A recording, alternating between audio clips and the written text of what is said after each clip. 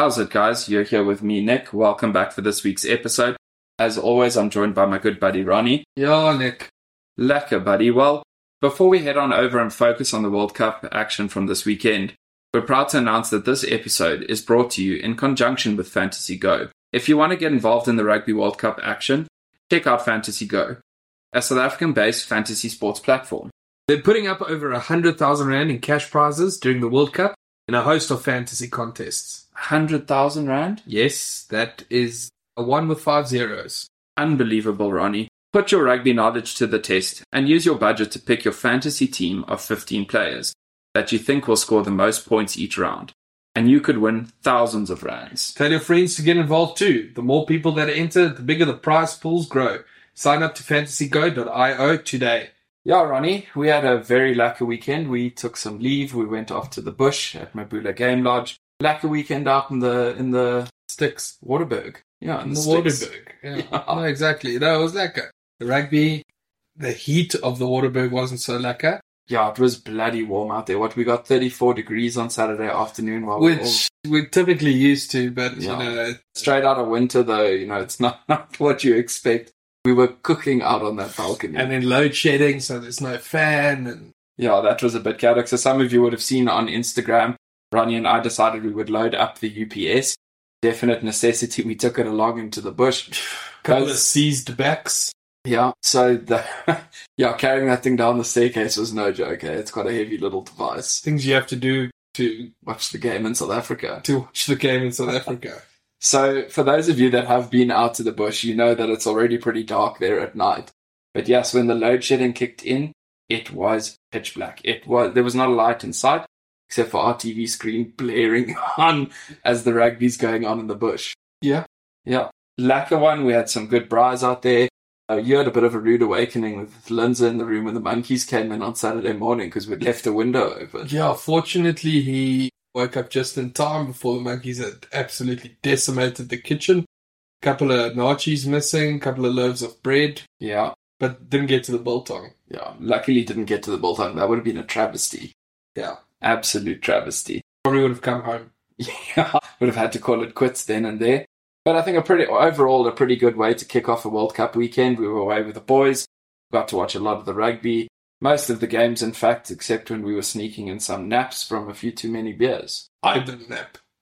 No, Ronnie, of course you didn't nap. What am I saying? Hey, I must have misspoken. Should we dive in then, Ronnie? Action-packed weekend. Friday night, we had the opening ceremony of the World Cup. What are your thoughts about what the French put on for us there? Yeah, well, I found it interesting that Manda was dressed as a cockerel. Yeah, that little red glove on his hand looked ridiculous above his head. Was it a glove? I thought it was his hand was painted. One or the other. It looked a little bit ridiculous though, but yeah, well, interesting. Yeah, for an opening ceremony, I don't think it did as well as we anticipated. Last year in the November Internationals, we got to see some hectic light shows in the stadium at Stade de France. I thought we were going to see a lot more of that. It was a bit of a skit put on to show off French culture. But I think the thing that surprised me most, and I would love an explanation on it, maybe you can tell us, Ronnie, why on earth was Dan Carter presenting the trophy? Well, I've heard a couple of reasons for it. I mean, you said Azal Sia should be there, handing it over. I think that's probably unlikely, seeing that he was preparing for a rugby match against the Scots on the other side of the country. So I think that's why he wasn't there, but then you would probably someone like John Smith or someone to step in. But what I've heard is that the case for the trophy, and the trophy itself is sponsored by Louis Vuitton, and Dan Carter is a representative. So as the owners of the trophy and the sponsors of the trophy and the case, they got to decide who presented the trophy.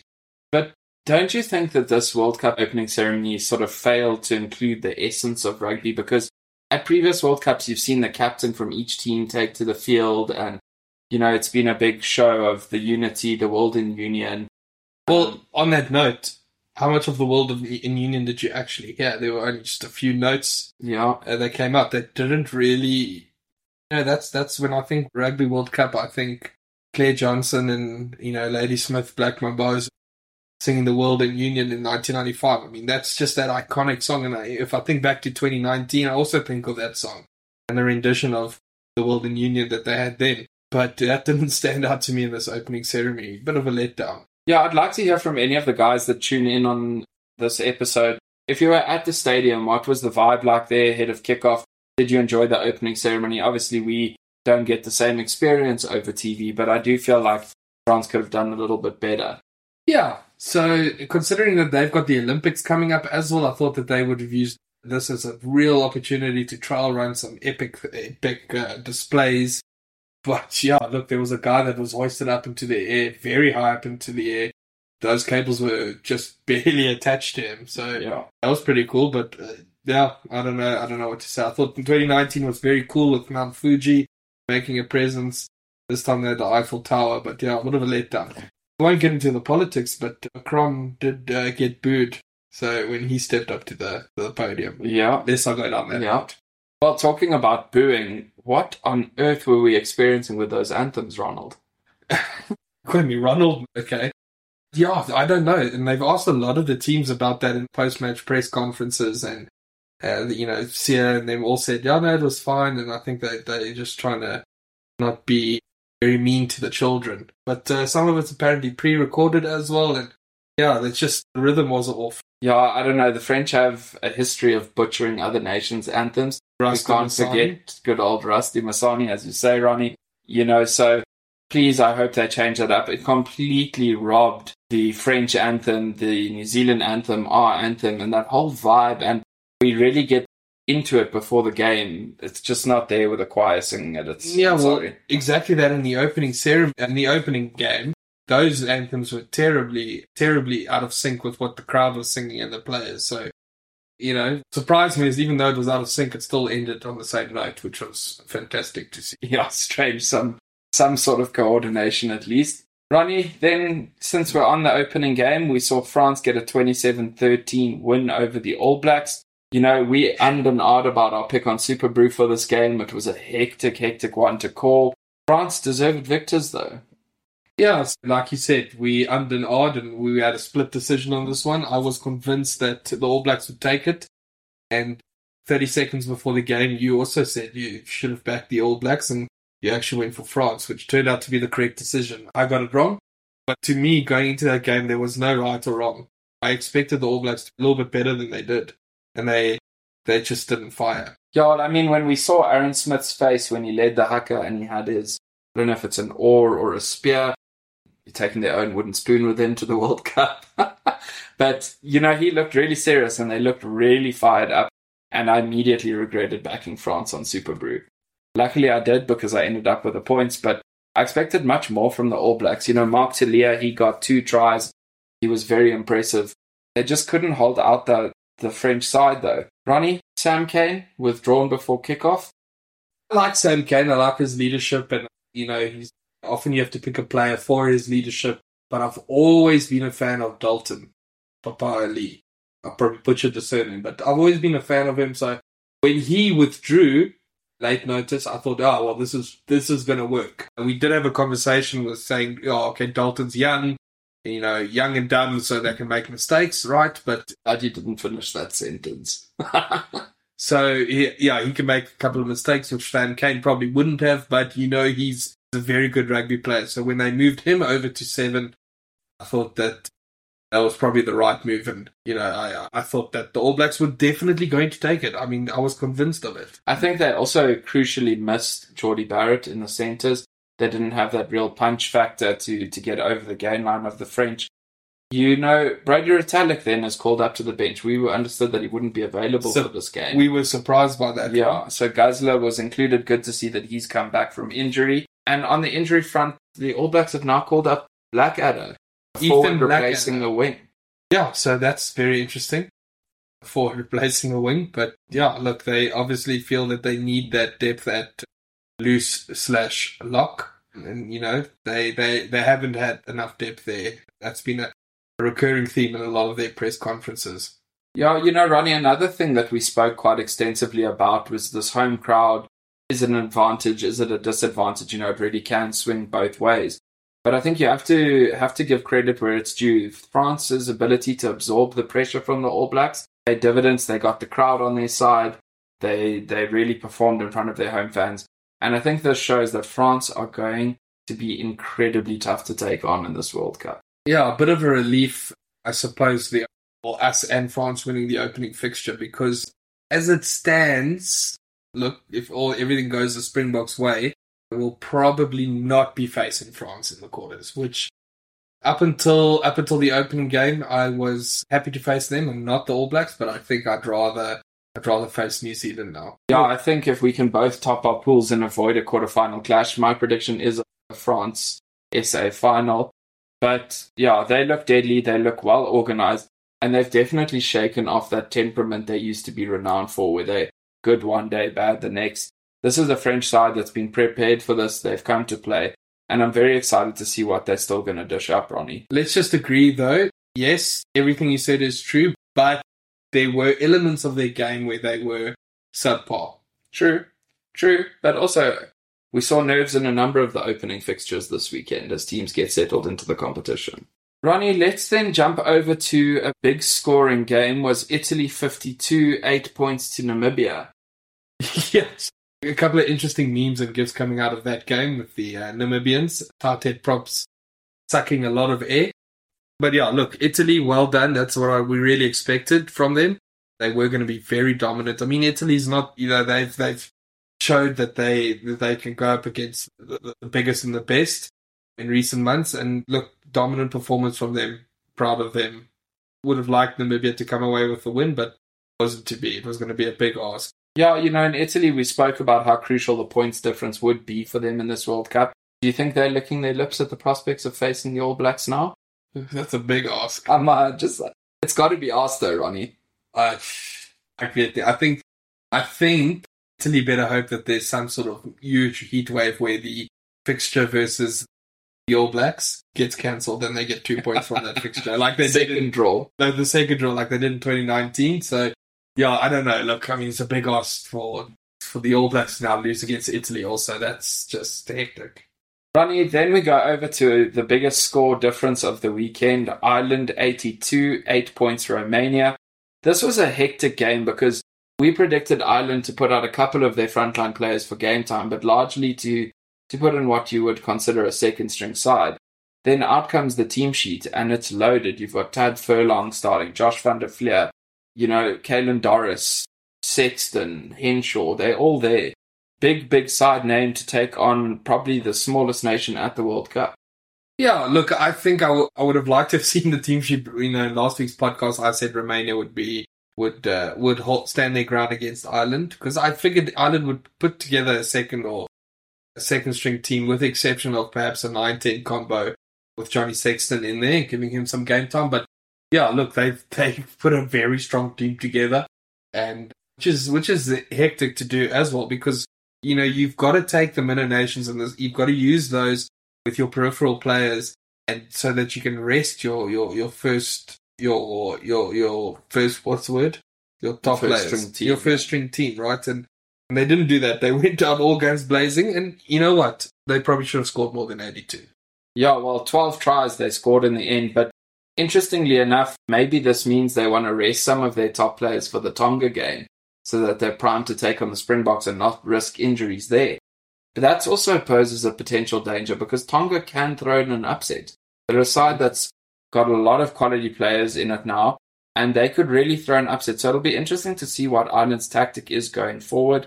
I think part of their decision was obviously to get Sexton in line with some of the combinations he's going to be playing with during the World Cup, now that his ban has been served. But, Ronnie, I also have to give credit to the Romanians. They managed to breach the Irish try line. Yes, agreed. So, I mean, my dad actually sent me a message, and I do agree with it. I think the one takeaway you can take from Ireland and Romania is that Romania should have performed better than they did. Yeah, I don't actually think that we could take too much from the Ireland scoring 82 and 12 tries. I still don't know where we stand with Ireland, and I don't think that they know where they stand either. Yeah, I think you're right about that, Ronnie. Then first win for Eddie Jones's Wallabies as they got a 35-15 victory over the Georgians. Yeah, so I expected the Georgians actually to put up a bigger fight than that, but yeah, look, well done to the Wallabies, and Yeah, Georgia didn't lose as badly to the Wallabies as the All Blacks lost to us 2 weeks ago. Yeah, I was expecting a little bit more from the Georgians. I was expecting them to, especially their loose trio, put a lot more pressure on Carter Gordon. That didn't materialize.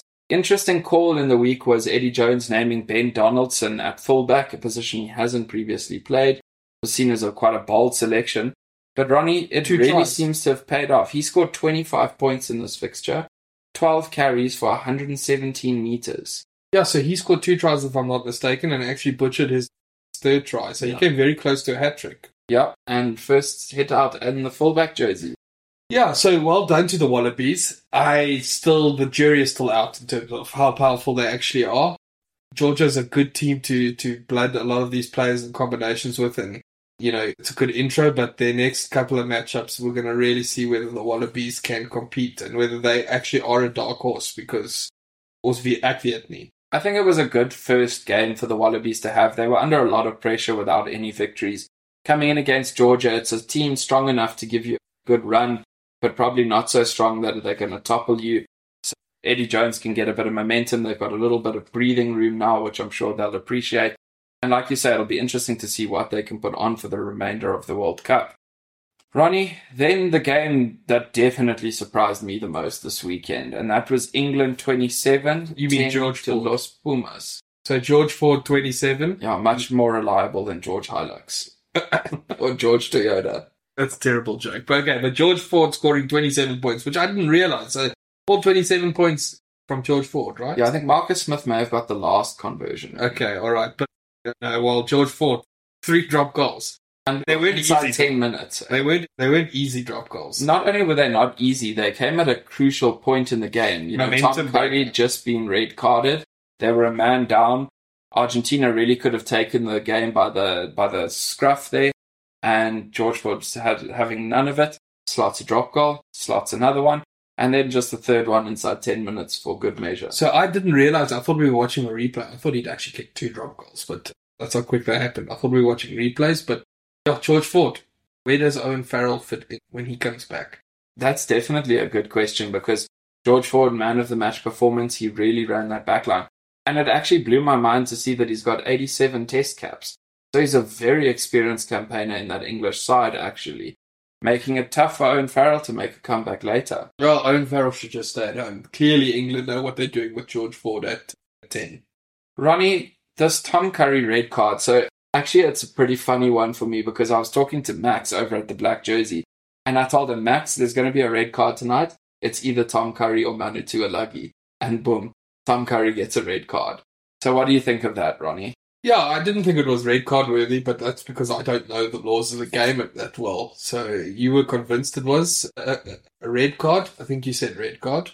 But yeah, so bunker review I thought worked very well. Send them off, and they confirmed that it should be upgraded to a red, and he took part no further. So yeah, I thought it was unfortunate, and it happened 3 times this weekend. 3 different results too. Yeah, one was a red, one was a yellow, and one was nothing, which we'll get onto a little bit later. But again, England trialists, Ronnie. England is very impotent in their attack, and they're failing to get over the whitewash. And that's something they're going to have to sort out, because it's really not a good look for the side. Yeah, no, it is concerning for them, not concerning for us. We're happy to see that. But yeah, but you're right. Like, all 27 points came from kicks, apparently. So, where the tries? But do you need to score tries if your kicker can kick 3 drop goals from 50 meters out? Yeah, but remember now, if you look at the pressure that your fly half's going to be under in other games, I mean, we'll get onto it, but the pressure Finn Russell was under. That also changes game to game. Ronnie, Los Pumas were the favourites to win that one, undoubtedly. Everyone thought it. It was the majority pick on Super Brew. Where did they go wrong? I really don't know where they went wrong. I think those drop goals, you're a little bit shell-shocked. All of a sudden, they were nowhere near scoring, and then all of a sudden 9 points. You're 9 points down, and then you suddenly catch up. Then there's scoreboard pressure. Then, the Oaks start bickering. Sorry. It's unfortunate. I don't know what happened. Yeah, I also can't pinpoint where they went wrong. Definite drop in intensity from the Argentines. They weren't clean at the rucks at all. and England punishing them, and they shouldn't have. On paper, they should not. On paper, they shouldn't have. But again, this is another call I got wrong. I was convinced New Zealand would take it. I was convinced Argentina would take it. I was wrong on both fronts. So, moral of the story, guys, don't listen to Ronnie's picks on this podcast. No, look, last week I said they will start with Bongi and Benambi. I'm talking about the Springboks now. They started with Malcolm Marx. I said they should start with Dwayne Vermeulen. They started with Jasper Wiese. I said they should start with Andre Esthuizen. They started with Damien. So those three, plus the call where I said All Blacks would beat France, plus this where I was convinced Argentina would beat England. It's whatever I say, just do the opposite. There you guys have it straight from Ronald's mouth. Ronnie, then quickly over to Japan. They got a 42-12 victory over Chile. I think Chile deserves some praise. They really fought hard in this one. Gave Japan a tough time. So let's just first get this off the bat. You spelled Chile wrong. I did accidentally in the post. I spelled Chile Chili. I did get called out for it and I did edit it and fix it. But apologies for that, guys. I must also just say, Ronnie, it's me doing the social media. You saw me doing all those team sheets. It's a lot, guys. I didn't expect it to be that tough. And I did make a couple of mistakes in some of the team sheets. Do promise to do better, but he also promises to take a beer as punishment. Fine. You know what? I will do so, Ronnie. I will. But yeah, I will do better for this week, guys. Give me a chance. But Ronnie, Japan shadows of their former selves. You're right. So we've spoken about this now for a couple of weeks. This last World Cup cycle has been good to them. It's not that they've been terrible, but they just haven't gone up as we expected them to. They sort of plateaued a little bit, and I think a lot of the teams around them got better, whereas Japan just kind of stayed the same. So a little bit disappointing to see, but still, 42 points to be able to score that. Fantastic. And Chile they put up a big fight, and I don't think anyone, and especially Japan, didn't expect Chile to put up such a fight, which is amazing to see. Also worth a mention, I think Japan would have gotten the same that Australia did out of this game, in that, they haven't had victory in quite a while. They needed a bit of breathing space, a bit of momentum. So they would have ticked that box, but they're going to have to improve drastically if they're going to challenge in their pool. If they want to get out, it's a big ask. But look, to get 5 points out of it, score differential doesn't really matter. At the end of the day, it's about how many points you can get out of the game, either 4 or hopefully 5. And, I'm convinced that they actually did get 5, but unless they kicked 100 kicks, I don't know. Ronnie, then the game of the weekend, probably it was the last fixture of the round. Wales 32-26 Fiji. Yeah, so we're jumping ahead to the last one just to say box for last. Okay, sure. But I agree. And I did make comment of this biggering, but Dan Bigger, man, that guy is a terrible teammate. Very, very loud and in the ref's ear a lot of the time. Yeah, and shouting at his own players and, and then he has the audacity to call George North out, and then he goes in and misses a kick. So he should check himself first. Dan Bigger, you're not bigger than the team. Yeah, very theatrical on the field. Definitely he needs to wind it in and lead by example, because he's a hugely experienced Welsh player. Sure. And they need that leadership in what is now a very young side. Sure. Ronnie, the most crazy stat from this whole game for me is that Wales had to make 237 tackles. 237, guys. Fiji only made 62. Yeah, so I actually saw a different stat to that, but yeah, it's along those lines. Exactly that. I almost fell off the couch when I saw that stat with 5 or 6 minutes to go. Fiji, well bloody done. You attacked them, but well done on Wales for making 237 tackles. They missed a lot, but that's because they had to make 237 tackles, which is incredible. But it just goes to show, Fiji are dangerous. You've got to have very powerful defensive unit to counter Fiji. They are so dangerous right now. Probably, other than the Springboks, Fiji, I'm backing Fiji. They are so lekker to watch. Yeah, they really play a good flair attacking rugby. They want quick ball, recycle it, send their big backs out into battle. And also some BMT shown from them. They were 32-12 down at one point, scoring 2 tries to come back. And Radradra, had he not dropped that ball, would have been in and they would have had a kick to win the game. Yeah, I was very unlucky with that at the end there. So I was watching this and it was late at night and when some of our friends were sleeping and I actually screamed out loud because it was so close. I was cheering them on even though it worked against my Super Brew pick. Just wanted Fiji to score in the end there because it was an incredible 15 minutes of rugby at the end there from Fiji. They were so dangerous, and Wales got very lucky to come away with the win.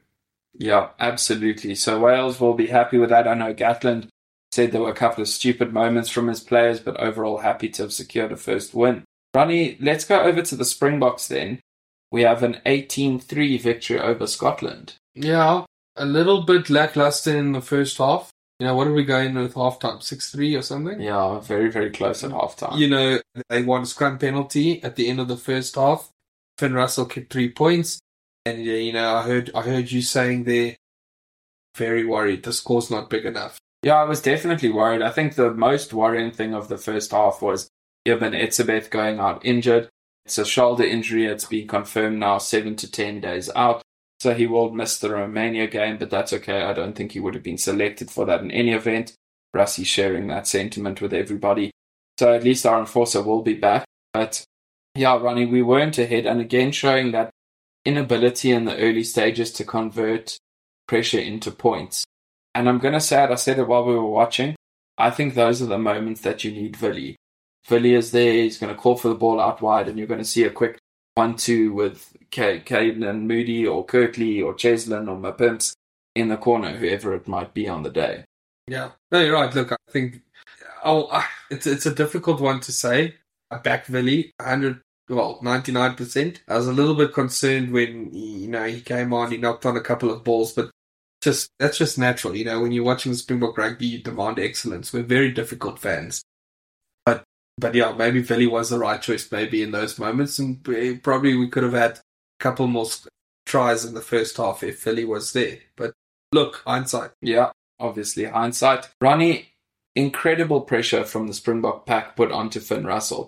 He wasn't able to get it kicked away. We actually thought he broke his ribs at one stage because they were really targeting him. They were going after him. He got smoked by Sos. He couldn't get his passing options away. Tried the grubber once or twice. It didn't come off. They were relentless coming down his channel. And then the one break that they do engineer, Darcy Graham gets the ball. They're running down the wing, and what a tackle from Mani Lubbock in cross cover. Yeah, so that's one of those where you just got to back the player. You take the player with the ball, and yeah, that's exactly what happened. The best for me was seeing Mani shout to Damien, "I've got him." Yeah. So that Damien could drift and cut off the pass option. Well, this is something we will talk about, I suppose, when it comes to Marty's kicking, right? So It's a bit of a question mark there, but we've now watched the post-match press conference, and we realize that Marty is fronting up in other areas. So everybody comes and they, as a unit, they cover all bases. And the fact that Marty's tackling, he's right in there in the trenches, they're not hiding him out on the wing. That's great to see. Yeah, just taking that comment further, because I had a bit of a chuckle when Sia said it. He's like, Marty might not be kicking well on the day. Faf can kick up. It's how a team works. If one guy's struggling in one area, someone else steps in, and that's fine. And then Sia went on to say, some teams have to hide their fly halves because they can't tackle. But Marnie's here in the line, and Marnie actually made one hell of a good hit on Jamie Ritchie. So getting through his work, and then come that cross kick to Kirkley Arons. The no-look cross kick. A no-look cross kick. I saw some people actually berating him for doing that, which I disagree with, right? So you could be arrogant or you could be confident, right? He wasn't being arrogant. He was being confident. It was instinct. He knew what he was doing. He'd been practicing it, obviously, a lot, because we've seen it in the warm-up matches leading up to the World Cup. It's been happening once or twice in the game. The cross kick was deployed, and it came off beautifully. Marnie, don't look, close your eyes, whatever you want to do, my man. Just keep hitting cross kicks like that. Whatever works for you, my boy. Because that was phenomenal. It was pinpoint, Kirkley in. It's exactly what we want to see from the box. So some of our mates that weren't rugby fans were sitting there watching that and going, yo. No, very, very impressive from Marnie. He deserved man of the match, for sure. Ronnie, Grant Williams then comes on and makes a cracker of a run. If it wasn't for a Finn Russell ankle tap, he would have been in for a try. 60, 70 meters or something ridiculous like that. That man has pace, eh? Yeah. Absolute pace. So, Ronnie, first half we saw Scotland. They were holding the box, not really winning the collisions and so on. But the last few minutes, they got some momentum in the scrums, which would have really pissed Frans Malherbe off. Came on the second half, and immediately the Boks turned that around. And from there, it seemed like we just climbed on top of that Scottish pack and really put the pressure on. And they just weren't able to hold it. And Finn, behind a pack that was going backwards, was very ineffective. Yeah, it's not the first time where we've come back and hit first thing in the second half. So clearly whatever was being said or shouted or screamed or done at halftime, it really works. So the boys came out firing, and they made up for the failure at the end of the first half with conceding that scrum penalty. But we have to give credit to Scotland, because to win those scrum penalties against what is obviously one of, if not the best scrums in the competition from the Springboks, well done to them. So it did take South Africans. I was going to say, Pierre Schoeman, well bloody done. Willem Petrus. Yeah, so Willem Petrus, VPNL maybe didn't have the greatest game when he came on, but definitely Pierre Schoeman, he's a unit. Yeah, and Xander Fagerson also having a pretty good outing in the front row there. So well done. The Boks stepped it up in the second half. That was good to see. Ronnie, something both sides seemed to struggle with, however, the Springboks getting the most dividends out of it, was the ability to field the up and unders. They were very, very messy. I don't know if the guys are putting a lot of people in the way to make sure that the ball gets spilt, because we were definitely getting the knock-ons and we were loving the scrum contest coming from it. But it's something that the Springboks have been doing in a lot of games and not really fielding those kicks yet. Yeah, I thought that there were two strategies with the kicking, first half and second half. So first half, I thought Faf was kicking, the team in general was perhaps kicking shorter kicks that were perhaps not as high, and we couldn't get our players underneath them in time, and things got a little bit messy. I thought in the second half we might have kicked a little bit longer, a little bit higher, and Oaks got under the ball a little bit better. But look, yeah, it is very messy. But if you have a scrum like ours, use it. Use it. Exactly. Well, I can't fault you on that, Ronnie. That definitely makes sense. Last thing for this game, what do we make of Rassie's light show? Making up for the French's lack of a light show. Funny. No, so I plans in my mind and ideas in my mind about why and what it is that we would possibly be communicating. I would imagine it was something like, send the ball wide, or increase the width of your attacking line, or increase the width of your defensive line, or rush a little bit faster, or rush just a little come bit at slow. me, World Rugby. Whatever. Or maybe it means nothing and we're just it's a red herring.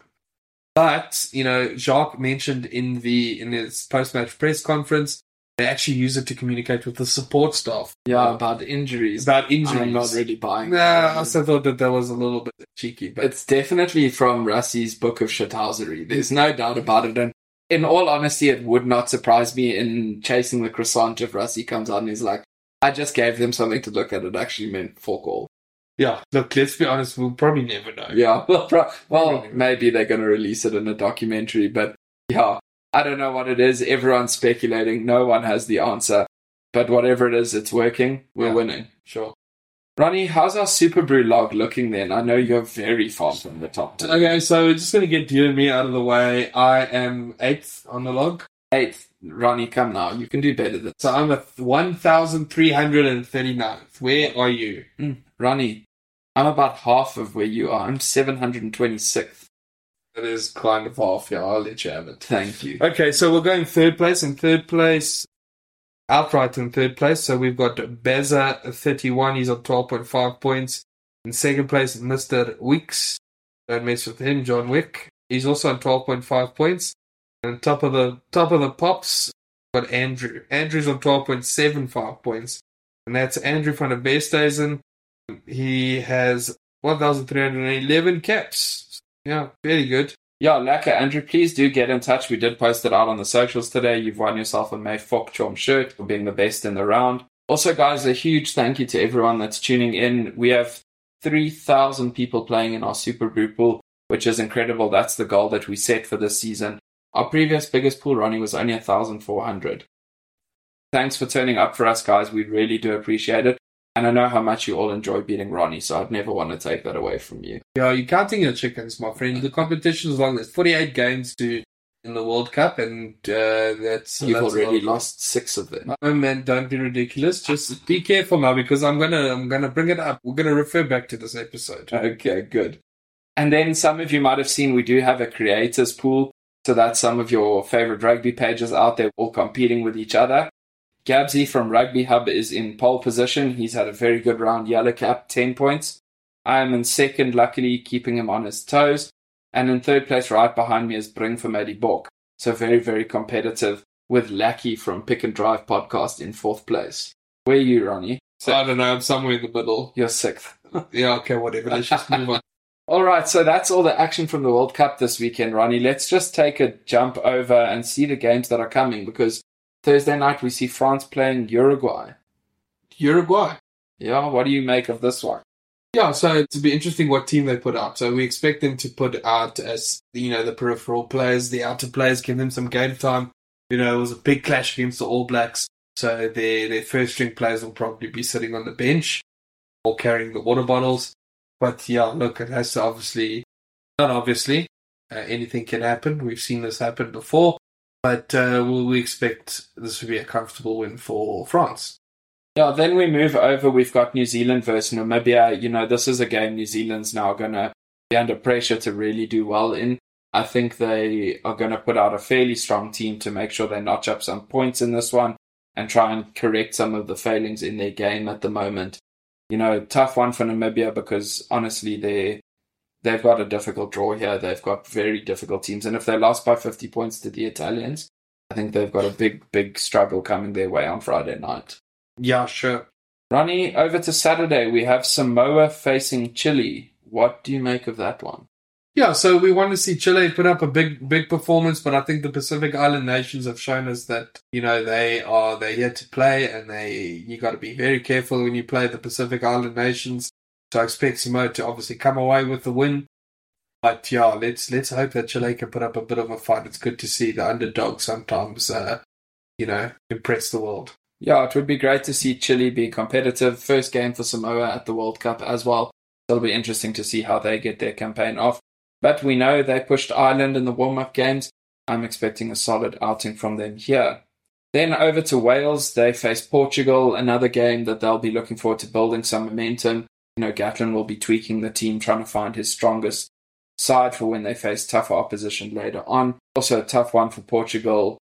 Seeing a solid Welsh win in this one. Sure.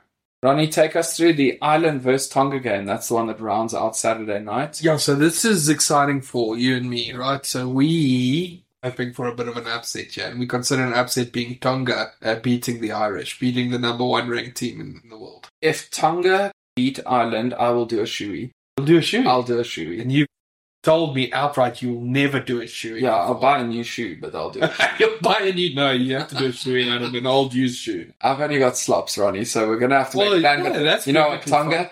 It's on the line. If you guys beat Ireland, I will be so happy. I'll do a shoey. That is come on, Tonga.